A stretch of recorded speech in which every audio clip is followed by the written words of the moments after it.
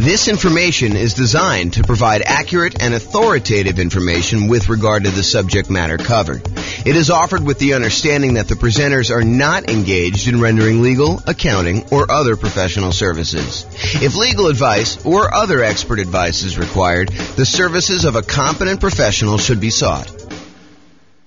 Welcome to the Dallas Real Estate Investing and Real Estate Financial Planning Podcast. Learn all about investing in real estate in Dallas, Texas, with a combination of real estate financial planning and modeling with numbers specific to Dallas, plus syndicated, more generalized recordings of live and pre-recorded real estate investing classes. Not all of them specific to Dallas. Be sure to stay tuned after the podcast for a message from our sponsors. Well, good morning and welcome, everyone. I am your host, James Orr, and today we have a pretty exciting class. I think this is a very practical class. This is the class where you find out my best tips for getting mortgage quotes from lenders. When you're about to go get a mortgage on a property, I think it's prudent to call around and get quotes from a couple different lenders because they do vary. The cost to get the loan vary. The mortgage interest rates can vary a little bit, probably a little bit less than costs. Although, you know, they're related, right? Like you're paying a fee for one thing and you get a different rate based on that. So, you know, they can definitely vary in that way too. But today we're going to go over some tips for getting mortgage quotes from lenders. You know, I did a whole class before, like a 2-hour version of a class where we talked about evaluating and directly comparing 2 different lenders or 3 different lenders. And I walked you through, like, you know, how you use their kind of like their good faith estimates and their, you know, kind of like closing cost estimates and what their fee structures were and try to compare them. And I showed just how difficult that process really is. And that's not exactly this class. This is sort of like the light version of that class where we talk about all the different tips for, you know, getting quotes from lenders, how you do it, some of the things like that. And I think I do cover that in that class. It's been a long time since I even looked at the outline or listened to that class, but it was pretty good. Anyway, let's get started today. Tips for getting mortgage quotes from lenders. So finding a lender. Your experienced, investor-focused real estate agent is probably your best source of a referral for lenders. You know, someone who is in the business of working with a bunch of investors, they've got clients closing on loans regularly. They probably know, maybe not the best, right? I mean, because they may not have experienced the best, but they probably have some pretty good lenders in their queue of lenders that their clients, their investor clients have used and have had good experiences with. And especially when you have some clients that are, you know, they're like the type that will call 34 different lenders to get all the different quotes. And they'll say, okay, you know, I've narrowed it down to these 3. They're all really similar. I think I like this guy best. That is the type of client that can help a real estate agent sort through a very large list to do that. And then, of course, the agent has the benefit of saying, hey, look, you know, I can't say that this is obviously the best lender, but this is a good lender that my clients have had good experiences with, and not saying that you won't have, you know, the unusual, weird experience with them, but overall, I think they've been really good. Okay. So I think getting a referral from your real estate agent, a experienced investor-focused real estate agent, is probably your best source. I think your next tier for finding a lender is attending a local real estate investor meeting, meeting lenders there or meeting lenders on your own, other real estate investors that you know, asking them, hey, you know, I know you just bought this rental property. Who'd you end up using for a lender? You know, tell me about the process. Who'd you interview? You know, what'd you find out when you interviewed them? You know, who had the best rates? Who was going to give you, you know, some extra help, or they were a good resource for different things. They all can be good sources of referrals for you to find great lenders. You can also call, you know, multiple banks and or mortgage brokers, you know, cold call them. A lot of them are advertising, but I think you will find that real estate agents and kind of other local investors are going to be your best source there. Now, realize, I want to point this out because I don't think a lot of folks realize this and understand how big of a deal it can possibly be. Not that this comes up that often. I want to do 2 simultaneous things for you. Number one is I want you to realize just how significant of a consequence this can be for you. But then I also don't want to scare you because it doesn't happen that frequently at all. But it's a good reason to understand why you may want to put a lot of weight into this lender and not maybe use one of these random people you've never talked to before to save $50 or $500 or even $5,000. Because it could be pretty rough for you if things don't go your way. And I'll explain this here in a second. So when you go and you buy a property, you as the buyer are under contract with the seller of the property as another party of the contract.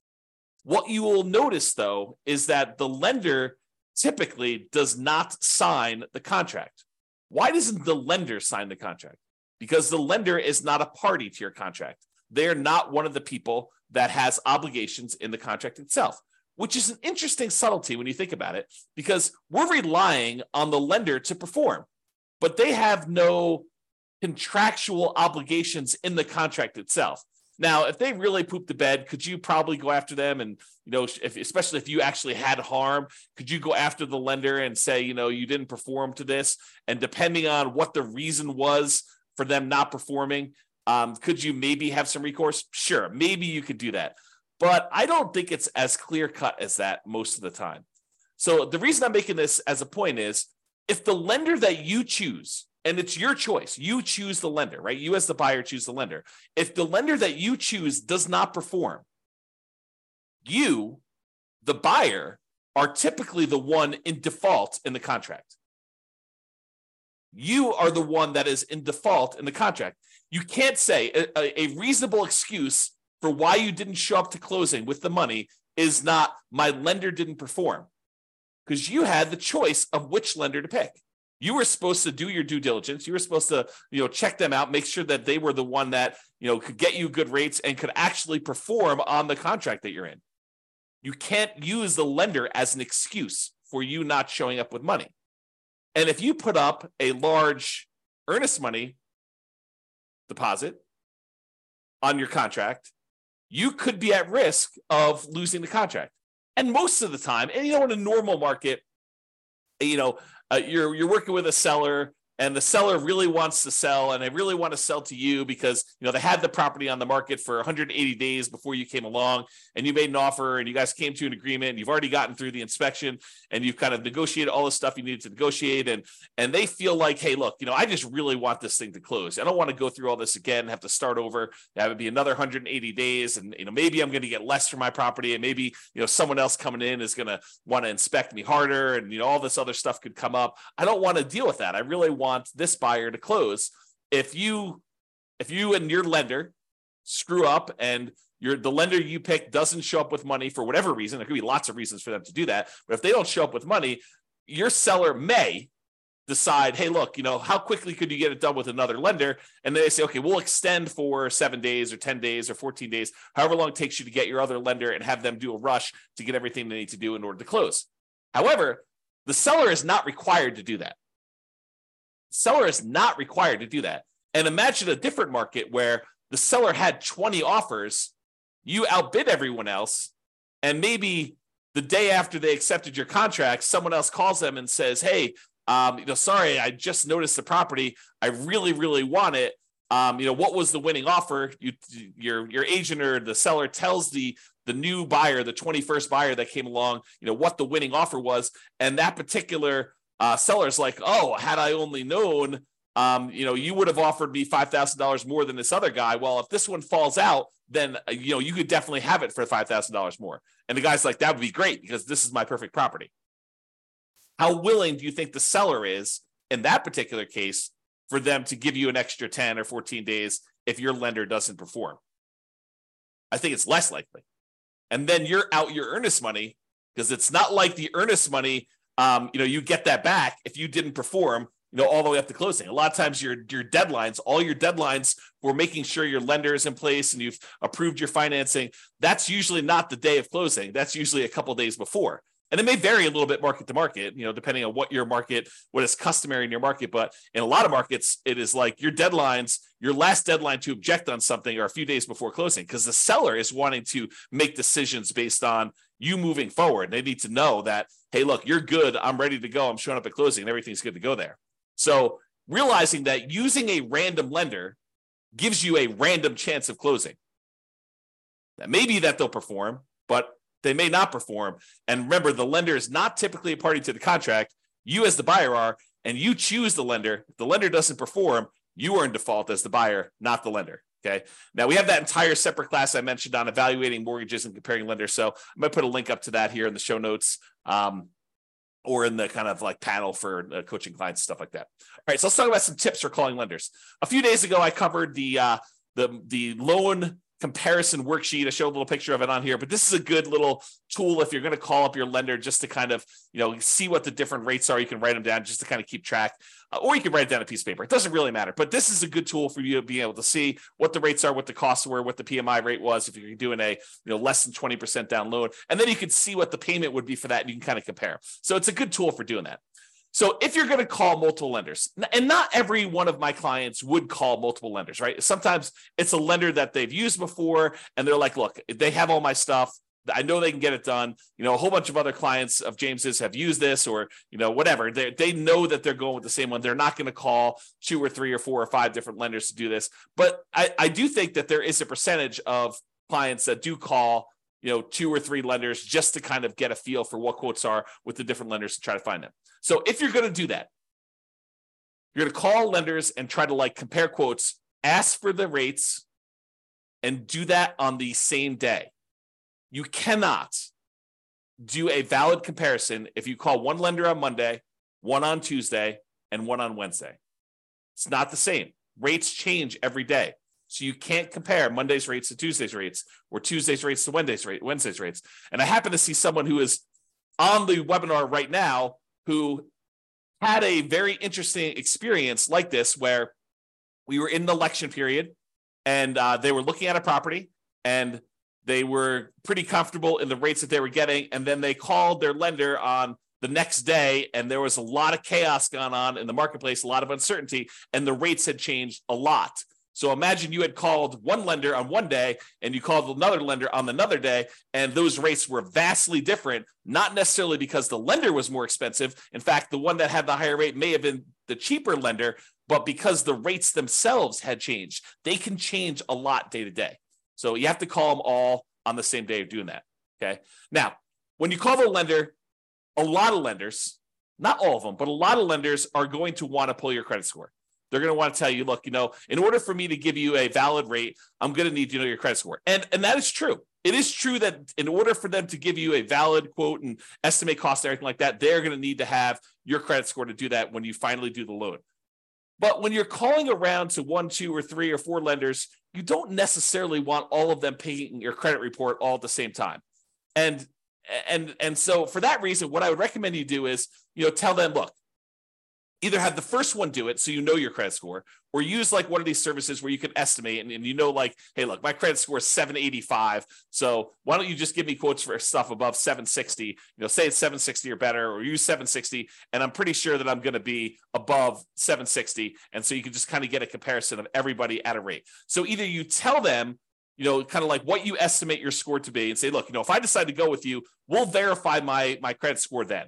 Right now, I just really want to get a feel for how your rates and fees are. And then if I decide to go with you, then we'll do that. So I'm telling everybody my credit score is 760. Let's go ahead and get rates at those. Then they'll pull rates at 760, and they will figure out what the current rates are and current costs are for someone who has a 760 credit score.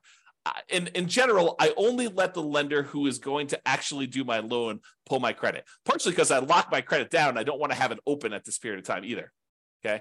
So only the one that you choose. If you don't know your credit score, have your first one pull your credit if you want to do it that way. And then maybe you have it ping twice, which isn't going to be that big of a deal. The credit reporting companies, they understand when you're shopping for things, sometimes you'll have more than one soft pull on your credit for that. Okay. So tell the others that you're calling when you're doing the comparison what your score is. And if you decide to use them, you'll have it pulled then. Then ask questions that are important to you. And I'll give you some ideas of questions on the next couple slides of things that you may want to ask. Now, I want to warn you. You really don't want to go and interrogate your lender. You don't want to go and say, tie him to a chair, put the little bag over their head and waterboard them and say, answer these questions, answer all of them right now. And you don't want to do that. You really want to ask the most important questions that you have for your lender and to get the information you need to be able to make a good comparison.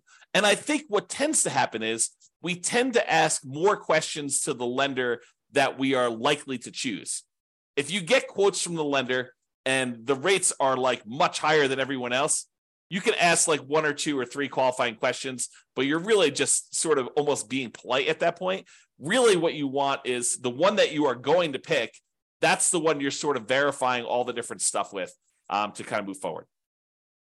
Also, rates aren't everything. Rates and fees aren't everything. I totally would be willing to pay a small premium for someone who is going to be much easier to work with, much better to communicate with, maybe add some value in other ways, like helping me improve my credit score, although my credit score is fine. But, if I had some credit blemishes and they were kind of skilled in that area, that is worth some fee.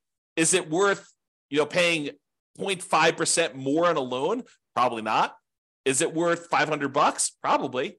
Is it worth $1,000? Probably. $2,000? Yeah, maybe. I think depending on what it is, sure. But I think you need to find like where your comfort level is and what you're willing to pay for. You're not just paying and trying to minimize everything. You're not trying to save and squeeze every little last penny out of the deal. I think that's a penny wise, pound foolish approach to doing this business. Okay. Will they go the extra mile to help you get approved? I've definitely had lenders who have gone to bat for clients in the past with underwriters kind of fighting for their case and their situation. I've also had lenders in the past where we've had some really unusual, wacky things going on with appraisals where they have eaten appraisal costs, some very expensive appraisal costs in some cases, because they wanted that client as a repeat client long-term because they know that they were going to buy a lot of properties. Okay. So just realize that it's not always about minimizing price. All right, let's talk about some of the lender questions just to give you some like tips for when you're calling a lender and you're asking them some stuff here. So one of the things is, what expertise do you offer for putting the financing together? So tell me about your experience, like what sets you apart? Like why are you different from everyone else? And let them kind of talk about it. Let them kind of sell you on why they should do business with you. And then maybe ask them, do you know specifically about financing programs for nomads? I think that most lenders are not going to know what the nomad strategy is. So you may need to educate them. But if they tell you it can't be done, that may not be your lender because it definitely can be done. So you may want to ask them, say, look, here's my plan. This is my strategy. This is what I'm thinking about doing. I'm going to buy a property as an owner occupant. I'm going to move into the property. I want to put, 3.5% down and buy a duplex, triplex, or fourplex if I can. Or if I buy an owner occupant property, maybe I'll put, 5% down or 3% down for the conventional loan. Or if you're a veteran, you do 0% down, or you're going to buy a rural property, do 0% down.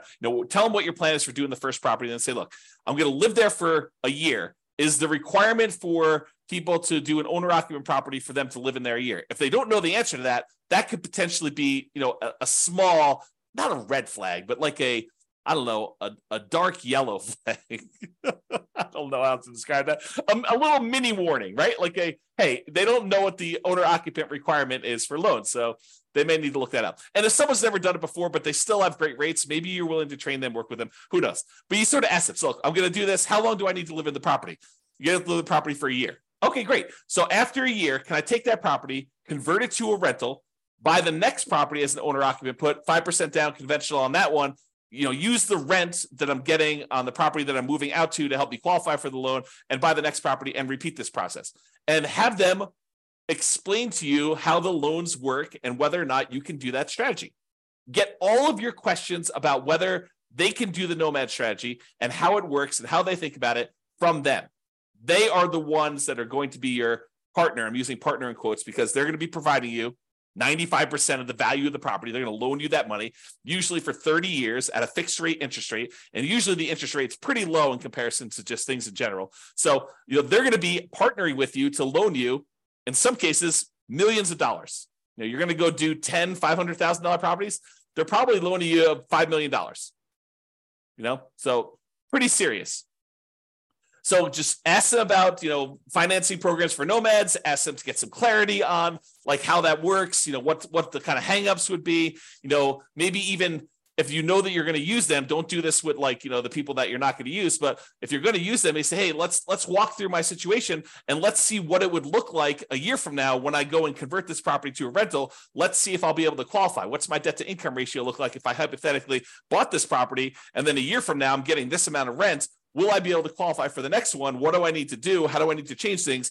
That's what I'm talking about adding more value than just price, right?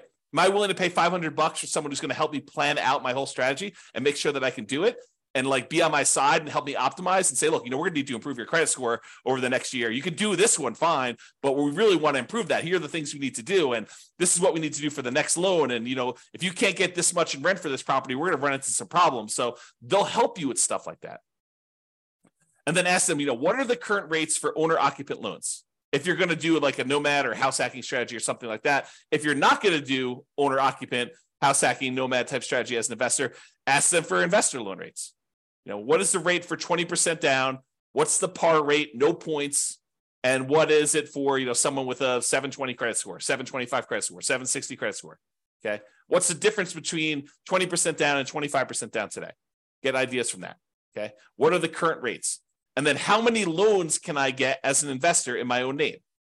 And then if you are married and you're thinking about doing more than 10 or whatever the current loan limit is, ask them about loan planning for me and my spouse doing different ones. What if I do one and my spouse does one, then I do one and my spouse does one? And, do we have to have separate tax returns? And, it's not unreasonable if they don't know the answer to say, can you check with the underwriter that you guys use and get back to me? I don't think that's unreasonable at all. You're not doing that for a lender you're not going to use. You're not going to do this as your first pass, but when you start digging deep and you're talking to a lender, asking those questions, I think, become important. Okay. What type of documentation will I need to process the loan? Especially important if you're a self-employed person, because I think that varies a little bit more, but you want to find out from them what type of documentation will you need. Did you have any unusual situation happen to you? Did you just change jobs? Did you just get a promotion? Did you switch companies? Did you have a long period of unemployment? Stuff that could be a factor for you, ask about those things. Okay. I think yesterday or the day before we talked about the common things that lenders will ask for when you go to get a loan, but use that list and verify. What type of down payment will I need to buy a property? If you don't know the answer to these things, if you haven't watched all the financing classes, ask them questions about can I do a nothing down loan program? Do you have down payment assistance programs I could use for buying my first property or second property? Can I do a VA loan? I'm a veteran. Do I have, what do I need in order to do that? What do I need in order to do a rural property USDA loan? Or, what about this 3% down conventional or 5% down? But ask them, if you don't know the answers, ask them for the different loan types and get clarification on, what's the difference between these? What's the difference in rates? What's the difference in that? That's part of what that spreadsheet, the loan comparison spreadsheet, is for. It gives you spots to kind of fill in the blanks, but they may have additional loan products that I don't know about right now, or that have changed since I did this class, or, that they just have specific access to. It's unique to them. Okay. So what about fees and team? So about fees, how do I pay you for your service? And in most cases, they're going to tell you, look, you pay this sort of fee when I get the loan or whatever it is, or in some cases, they may charge you an upfront fee or whatever they're doing, but understanding how you pay them for their service and what the fees are, I think it's important. Is there a fee on loans that are closed? I think that's a common way that they get paid. And what is the fee? Is there a fee? It's not written down here, but is there a fee if I don't close? What if I get to the point, we go through, we get an appraisal done, and maybe this particular lender does not have you provide a credit card to pay for the appraisal up front. Maybe they actually pay for the appraisal and they just charge it as a line item on closing. Some lenders do it that way. Most lenders, especially most independent mortgage brokers, will ask you to put your credit card in and pay the appraiser directly. Although maybe that varies a little bit market to market. That's something I don't know. But I think that some mortgage brokers, especially around here, will have you pay for the appraisal with a credit card outside that. A lot of the credit unions, for some reason, they don't charge you for the appraisal up front. They'll just charge you at closing. And one of the weird things about some of the credit unions around here is if for some reason you end up not closing on that loan, a lot of times they'll eat the appraisal. They won't charge you for it. But I don't think that's mostly true with different mortgage brokers. So understand that. Ask them, what if I don't close on the loan? What if I get, a week before closing and something happens Are there any fees I need to pay you? Understanding that if that's really important to you.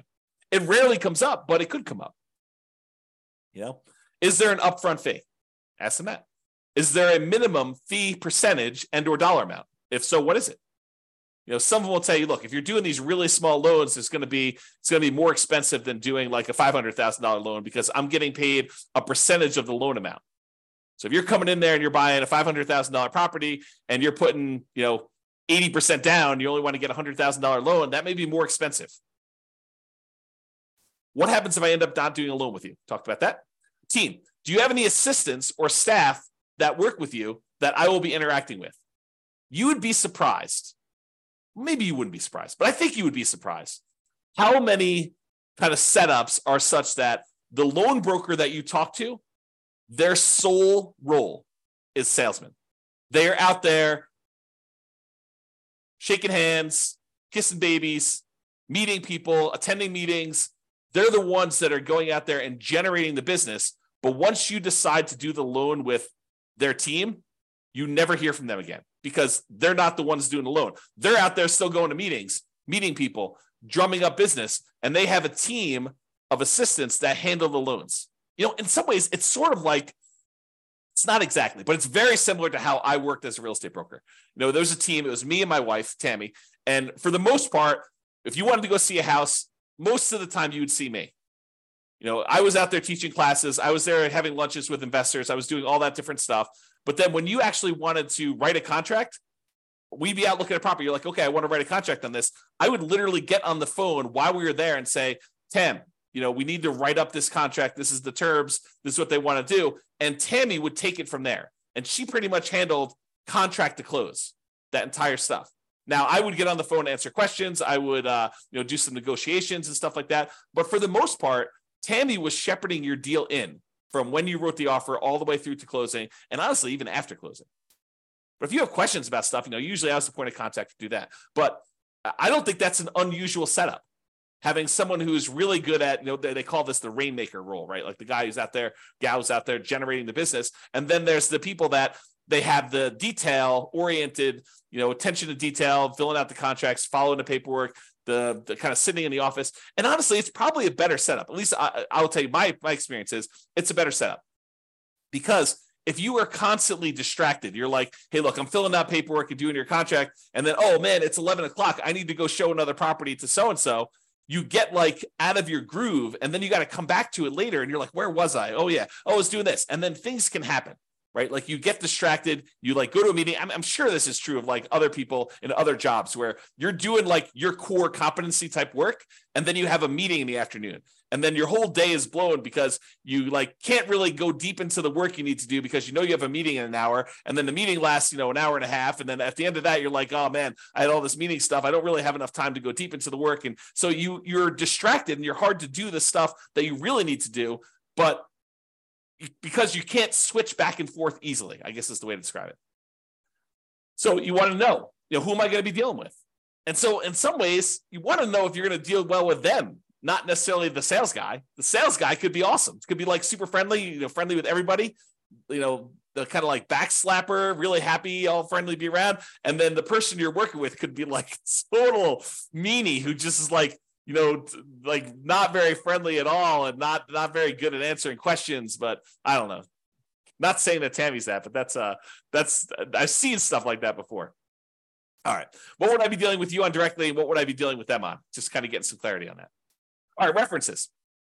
So what percentage of your business is from new clients? What percentage is from repeat business? I will tell you this changes over the course of a career. When you're brand new, everything's new. All of it's new business. Hardly any of it is repeat. But you get to a certain point, especially if you stop doing business generation things, that the majority of it is from repeat business. Or it should be. If it's not, that's a warning sign, right? What percentage is referred from existing clients? This was a major point for me. Like we had a lot of existing clients referring people. And if they're not getting referrals, that's probably a sign that the quality of their business may not be what they think it is, right? Because you should get referrals in this type of business. Now, if that's like, if someone tells you, I don't get very many referrals or something like that, it could mean that they're new, which is definitely a possibility. And in a business like this, sometimes people cluster together. Sometimes their clientele is relatively young, new people, and there's not a lot of them necessarily buying houses, as an example. Or maybe it's really, really old people and they're not buying houses. Or, so it's like, you got to understand a little bit more. You can't just use this as a number and make a decision based on this, but it's something to think about. Here's another question. Do you have a few, that means 3 in my mind, existing clients that you worked with in the last 6 months?